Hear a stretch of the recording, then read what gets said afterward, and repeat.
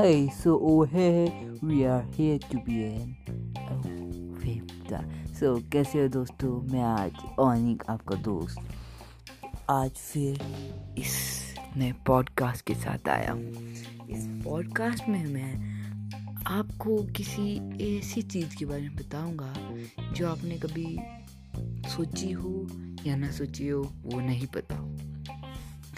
ये है एक कहानी डर की, जीत की, और आप जाने चाहते हो बात से डर जाते हो। ये कोई स्केरी भी नहीं है, ये थोड़ी फनी वाली है, तो इसलिए एंड तक सुनिएगा। अगर पसंद आए तो इसे फॉलो कीजिएगा। आज हम इस